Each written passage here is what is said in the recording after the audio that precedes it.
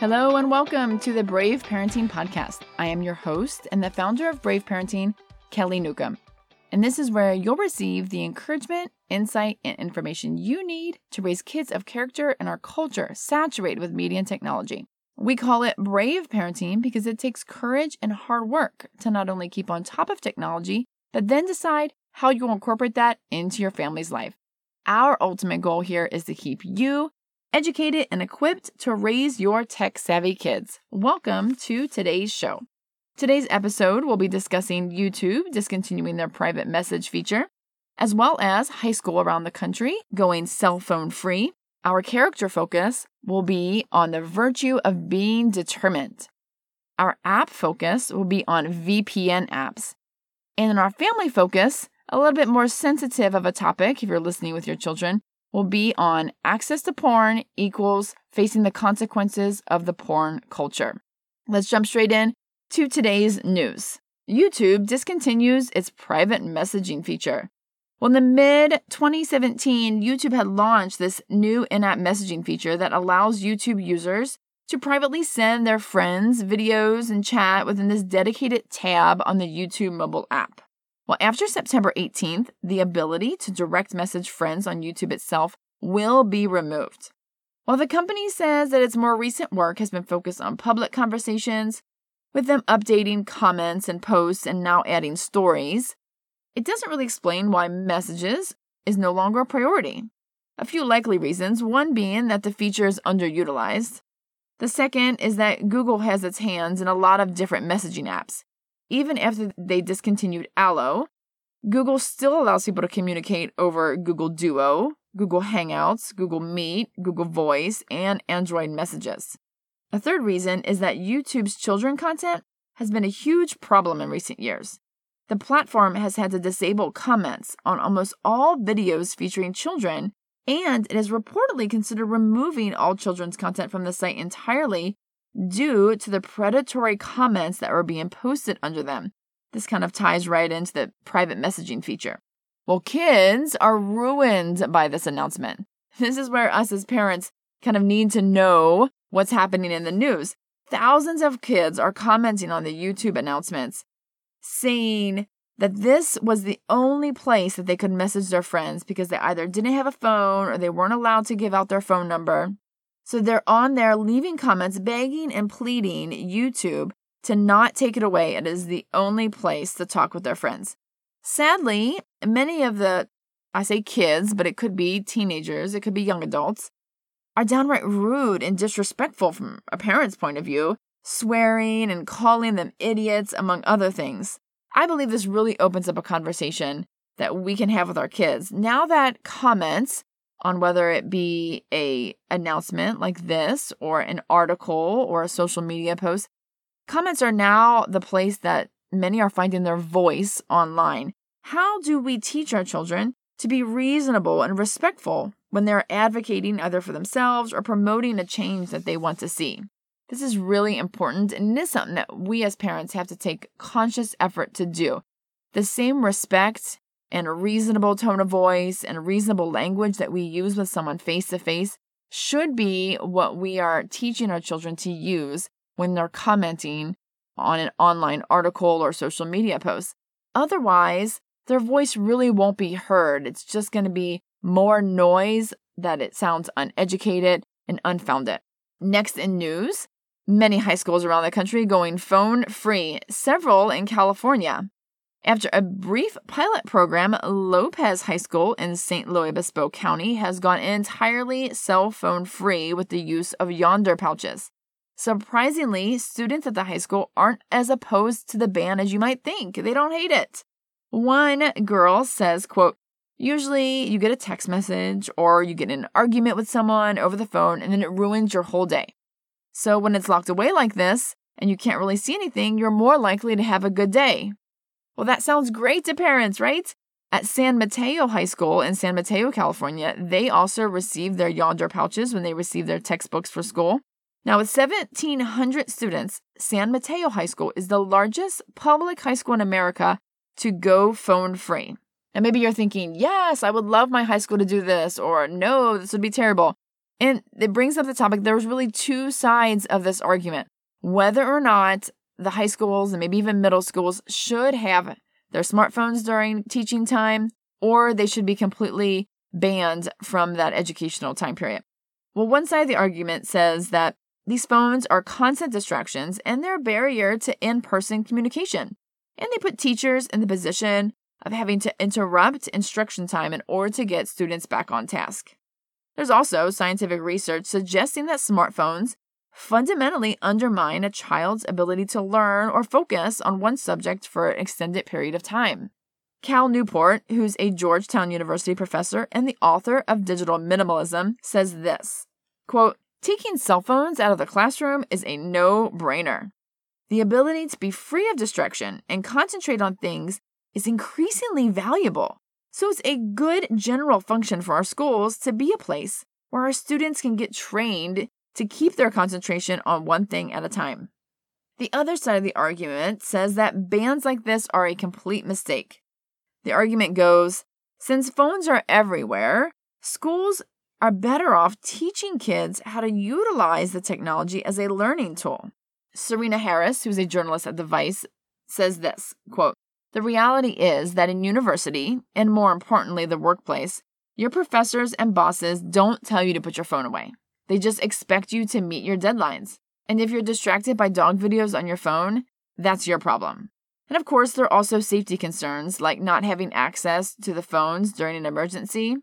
Well, at these California high schools, these Yonder packs can actually be unlocked with an unlocking device in each classroom.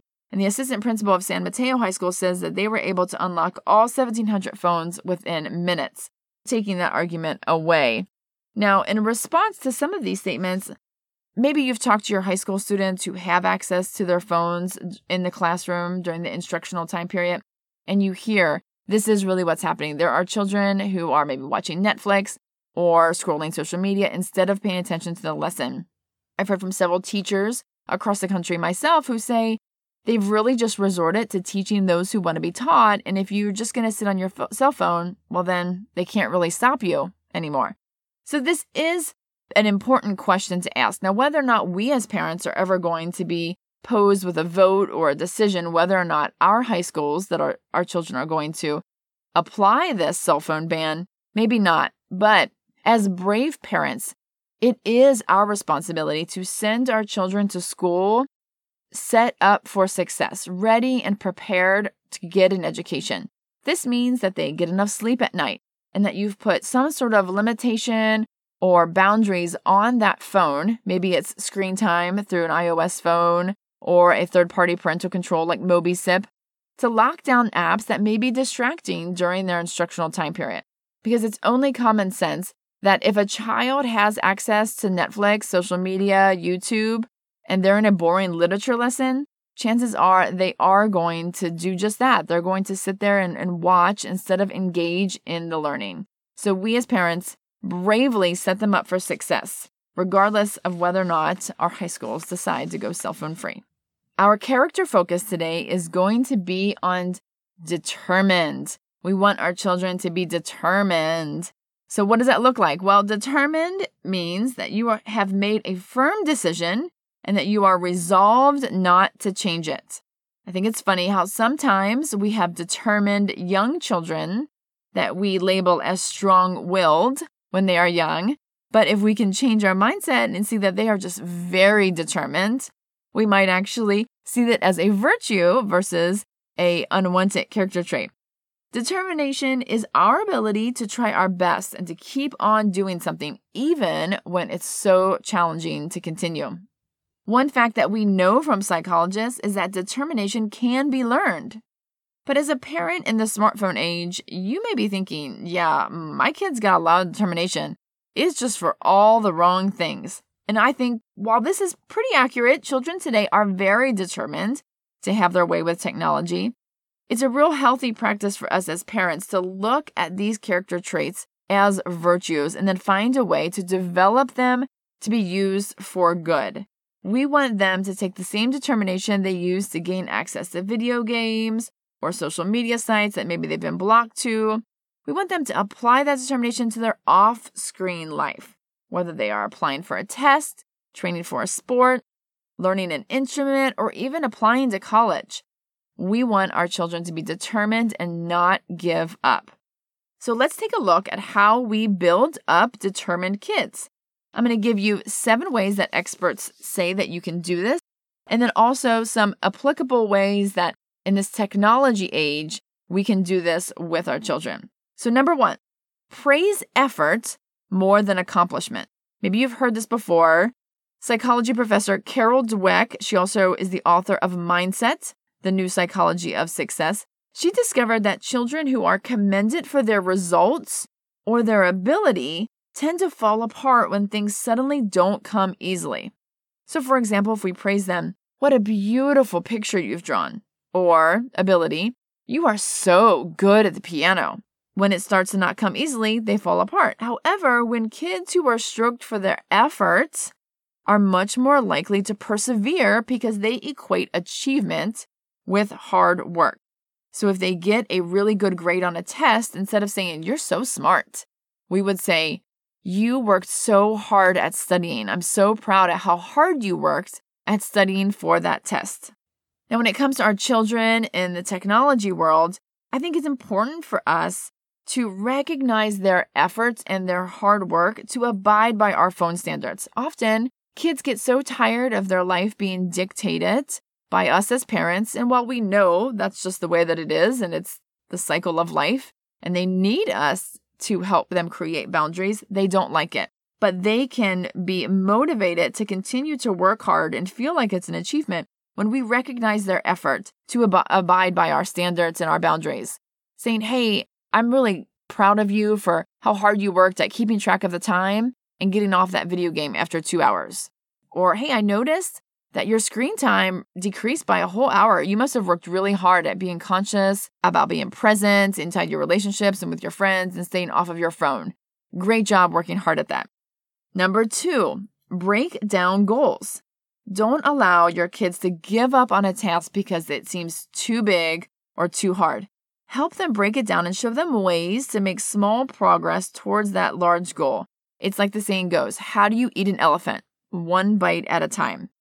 So, for example, if they are struggling with a big assignment for school, a big project, yet you're looking at them and they have their phone by their side and they're constantly distracted, instead of harping on them and saying, "Why don't you get rid of your phone?" Instead, help them strategize ways to break the assignment into smaller tasks and then suggest that after each completed small task, they take a break and they can check their phone. But until that one small task is done, the phone's going to stay in the other room. That can help motivate them to take these small bites of that big task with a little bit of reward after each completion. Number 3, don't underestimate your child. Naturally, kids are going to want to keep doing that which they're good at. Our job as brave parents is to get them involved in things they're not always good at or that they're going to struggle with a little bit, and it's going to take them a lot of practice in order to get better. Music lessons are great for teaching this long-term hard work and determination. Sports and school also do this. Now, you may think, my kid is only great at video gaming and maybe scrolling social media or taking selfies. Well, of course, because that's entertainment, and entertainment always comes easy. But this is the importance of balance. Entertaining activities cannot be their sole focus. So we don't want to underestimate our child and say, "Oh, this is all they're going to be able to do because it's all they're good at." No way. Encourage them. Get out there and try a sport. Encourage them to go volunteer, do something, spend time with their friends. Don't underestimate their ability to do more than what they're actively doing at the moment. Number 4, be patient and coach your child instead of taking over. Now, this is where I say, hovering parents unite. We need to stop hovering and stop doing for our children. We need to, as parents, really exert self-control. We cannot tie their shoes, do their homework, or make their dinners for them for the rest of their life. They need to get in there, to try, to practice, to fail themselves. As parents, it's sometimes too easy for us, if they get in trouble or they do something wrong, to just take their phone away so that way you don't have to worry about it. It's a reflex reaction that so many of us do. And while that may be an effective short-term discipline, it doesn't always teach a greater lesson unless we give the phone back in order for them to relearn from their mistakes and try again. We have to remember that failure is a part of that process. So we need to be patient with them, knowing that their frontal lobe of their brain is not fully developed. Their decision making is not going to be like ours is. And then we coach through positive character traits through the media and technology they use. Number 5, let them fail while redefining what failure is. Remember, when they fail and you still love them regardless of their failure, they're going to learn that your love is not contingent on their success. We need to teach our kids that the only failure is just not trying at all. Now, failing online can have a lot greater and longer consequences than failing in real life. As parents, we want to set them up for success, but we can't be surprised when they fail at something. When we don't respond to their failures or mistakes as though it's the end of the world, our children can learn from those mistakes and not just how to hide them better. But when we are all up in ourselves and just this is the end of the world and I can't believe that you've done this, they're not going to learn from it. They're just going to learn, how can I hide this better so that mom and dad don't freak out like this again? So don't be surprised. Maintain your composure when they make mistakes and use it as a teaching lesson for they can not fail at that same thing again next time.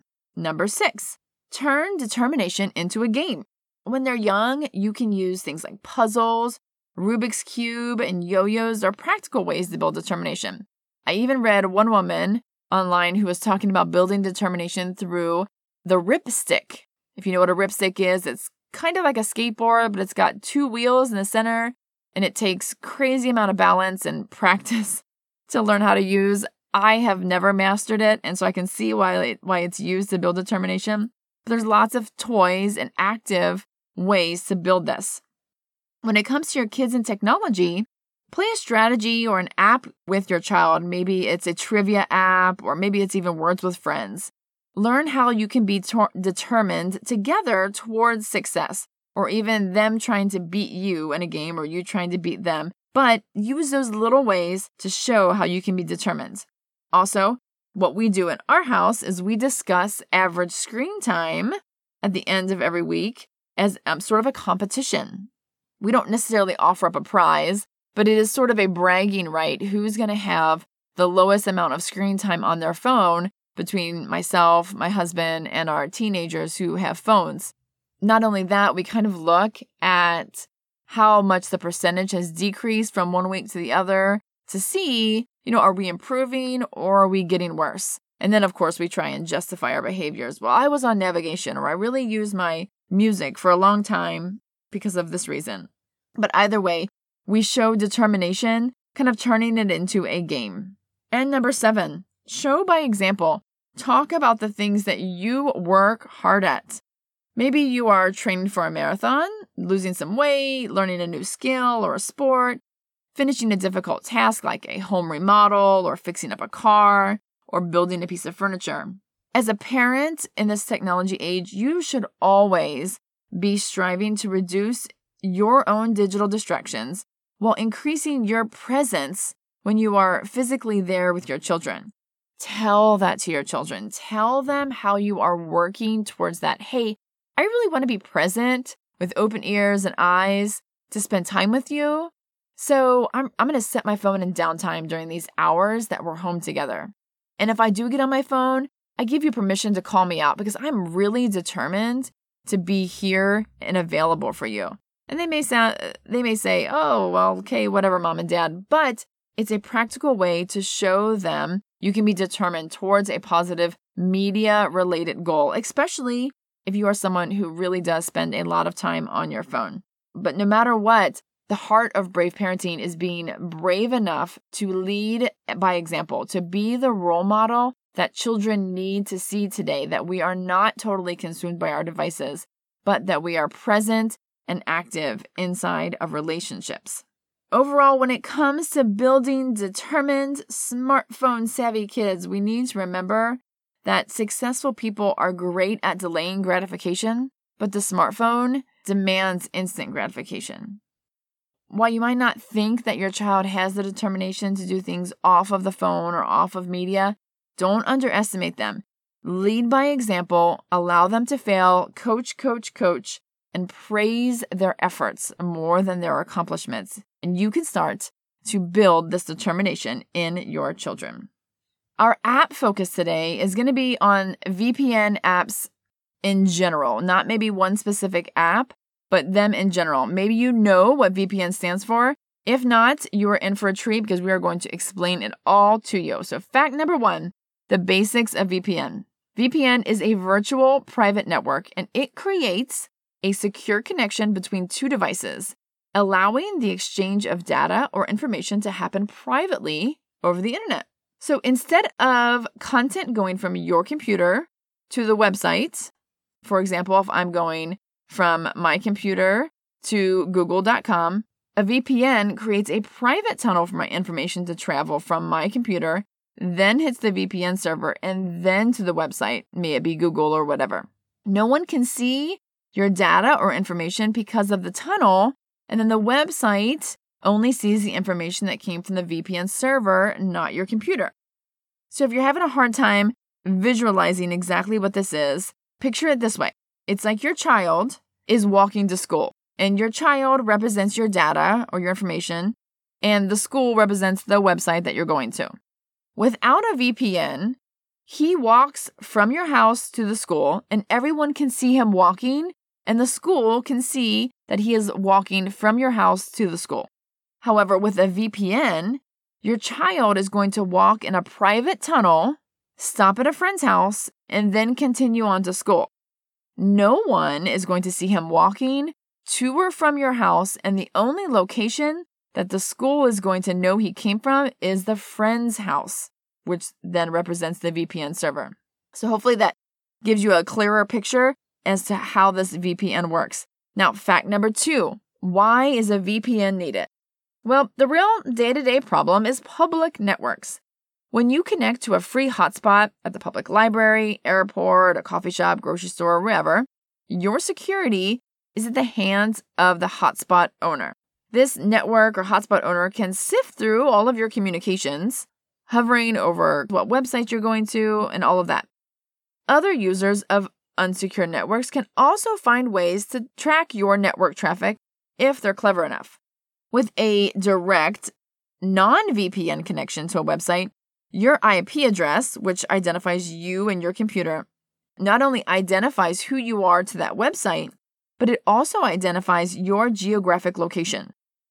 Ad trackers, snoops, can then use that IP address to track what you do online, where you go, what you're doing. When you're using a VPN, however, the IP address that others see is that of the VPN company and not your own. Now, parental control apps use VPNs. Devices like Circle by Disney use a virtual VPN connection in their Circle Go service, which works on cell phones, in order to route a child's device back onto the family's restricted network even when they are away from home and on Wi-Fi. Other popular parental control apps like MobiSip and Covenant Eyes use some aspects of a smartphone's VPN technology in order to manage the activity on the phone. This is how they are able to control all of the phone's browsing activity, even through Safari. Fact number 4, the good and the bad. Now, there's good ways to use VPNs. One is to connect to a work-related server. Another one is to guard your privacy related to your everyday use, especially banking.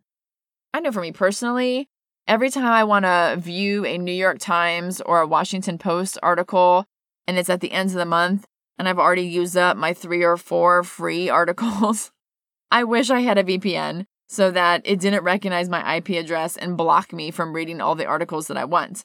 Now, whether that's a good or bad use, right? They want me to subscribe. They want me to give them money so I can read that content. I understand that. But man, I just want to read that article. I know many of you parents can agree with that. Now, the bad use. How kids are going to misuse VPNs. Well, number 1, they can use it to override school's web filtering. If the school has blocked social media sites or certain web access on their school network, a VPN allows them to connect where they want to go online without the school knowing. Second way they use it is to use the internet anonymously. That VPN allows users to browse the internet anonymously, which means that teens are able to go wherever they want online without any roadblocks, without any parental controls, without any web history that you can see. So the next question you must be asking is, wait a second, how do I know if my kid is hiding a VPN on their phone? So here's a few ways. First, ask them. Have a conversation. Hey, do you know what a VPN is? I asked a few of my kids as I was preparing this, and a few of them had no clue what a VPN was, but a few of them not only knew what it was, but had used them before. So have that conversation. You can also search for a VPN on the phone itself and in the applicable app store to see if it's been downloaded. You can simply check the phone's icons and notifications to see if it's there, or you can go into the settings on the phone and check the VPN settings. It's under General inside an Apple phone and in wireless connections on Android. Important to also note that apps like Netflix are really cracking down on VPN users. More often than not, streaming is not an option when your VPN is running. A lot of times kids are using VPNs to stream their content to get around geo restrictions that only allows certain content, maybe in America versus a European country. However, they're cracking down on those VPN users. Fact number 4. What are some examples of VPNs? Let's talk about that. A few of them are on the top 100 free apps on Apple's iTunes App Store. A few of them are VPN Super Unlimited Proxy, CyberGhost VPN, Norton Secure VPN, and Hotspot VPN. They pretty much all have the name VPN in them. And some of the things that they feature are unlimited time, unlimited data, unlimited bandwidth, no registration or login required. No log is saved from any users. Some are simple one-tap connection to your VPN. Protects your security and privacy, and you can use it on multiple devices for the same account. Now, the question really to think about is also, do I get a free VPN service or do I pay for a VPN service? Of course, our kids are going to download the free ones, but some free ones may come at a cost. These VPN providers are in it for the money. That's why they have a business. And it can cost a lot of money, especially if they're a really popular VPN. Some of the VPN companies use free as a marketing tool in order to entice potential customers to move to a paid version once they're happy with the free version. However, many will sell user data and provide something to a third party that will, again, compromise your privacy. The key here is that your data is valuable and someone is going to access it. So it's really a matter of who. Is it your internet service provider, such as Comcast, or is it a VPN company? Chances are someone's going to use it, and it's about choosing who is going to use it most ethically. Fact number 5, the bottom line about VPNs. Students will often claim this is a need, I say in quotes, in order to have faster internet access at school or to do their school-related work. They need to bypass the school Wi-Fi blocks. I've heard my own children say this. This is rarely the case. Rarely are they really in need for faster internet access that a VPN is going to provide them. Now, the App Store gives us a rating of 4+, and Google Play pretty much has an E for everyone on these VPN apps. Brave Parenting's bottom line. Well, we really encourage the use of parental controls, especially when our children are in school attempting to get an education. If they have the ability to access anything online to distract them from that boring lesson, as we talked about in determination, they will. If they can sit and watch Netflix, or if they can sit and scroll social media instead of listening to a boring literature lesson or a teacher, drone on, they will. They have to learn that there is a time and a place for entertainment and education. Their entertainment can be outside of the school hours, and their education is, of course, during the school hours. And parental controls really help promote that. They don't need a VPN on their phone in order to achieve an education at school. That is simply not true. So as a parent, don't waste your energy paying for and then applying parental controls only to have your child bypass all of them with a VPN. There is no reason your child needs to have a VPN on their phone. So your next step is to make sure that they cannot download it. Block access to download apps on iTunes or the Google Play by either changing the passwords so only you know it, or simply by blocking their ability to download new apps. This is really important. Otherwise, they can download the VPN app, use it for however they want to, and then delete it before you see it, and then continue that cycle. In our family focus today, as I mentioned before, a little bit more of a sensitive topic. However, today we're going to talk about having access to porn equals dealing with the consequences of porn culture. As we talk about today's youth being determined and gaining access to whatever they want online, using these VPNs as workarounds, we at Brave Parenting really believe the next conversation that must be had is about this growing and disturbing culture of pornography that our children are growing up in. Teenagers, by nature, are naturally sexually curious creatures. We can look at statistics that show that teens today are having less sex than teens 25 years ago did and think, wow, that's great. However, we have to acknowledge that there is this harmful, sort of underground culture that pornography is breeding amongst our youth, and it's not being discussed, and that's a real problem. The problem is growing and breeding because access is easy, because kids are determined and they can gain a VPN to access whatever they want. And two, because we're not talking about it enough. Pornography is an addictive substance, just like any other addictive substance of drugs, alcohol, nicotine. The earlier a child is exposed, the more likely they will struggle with addiction to that substance.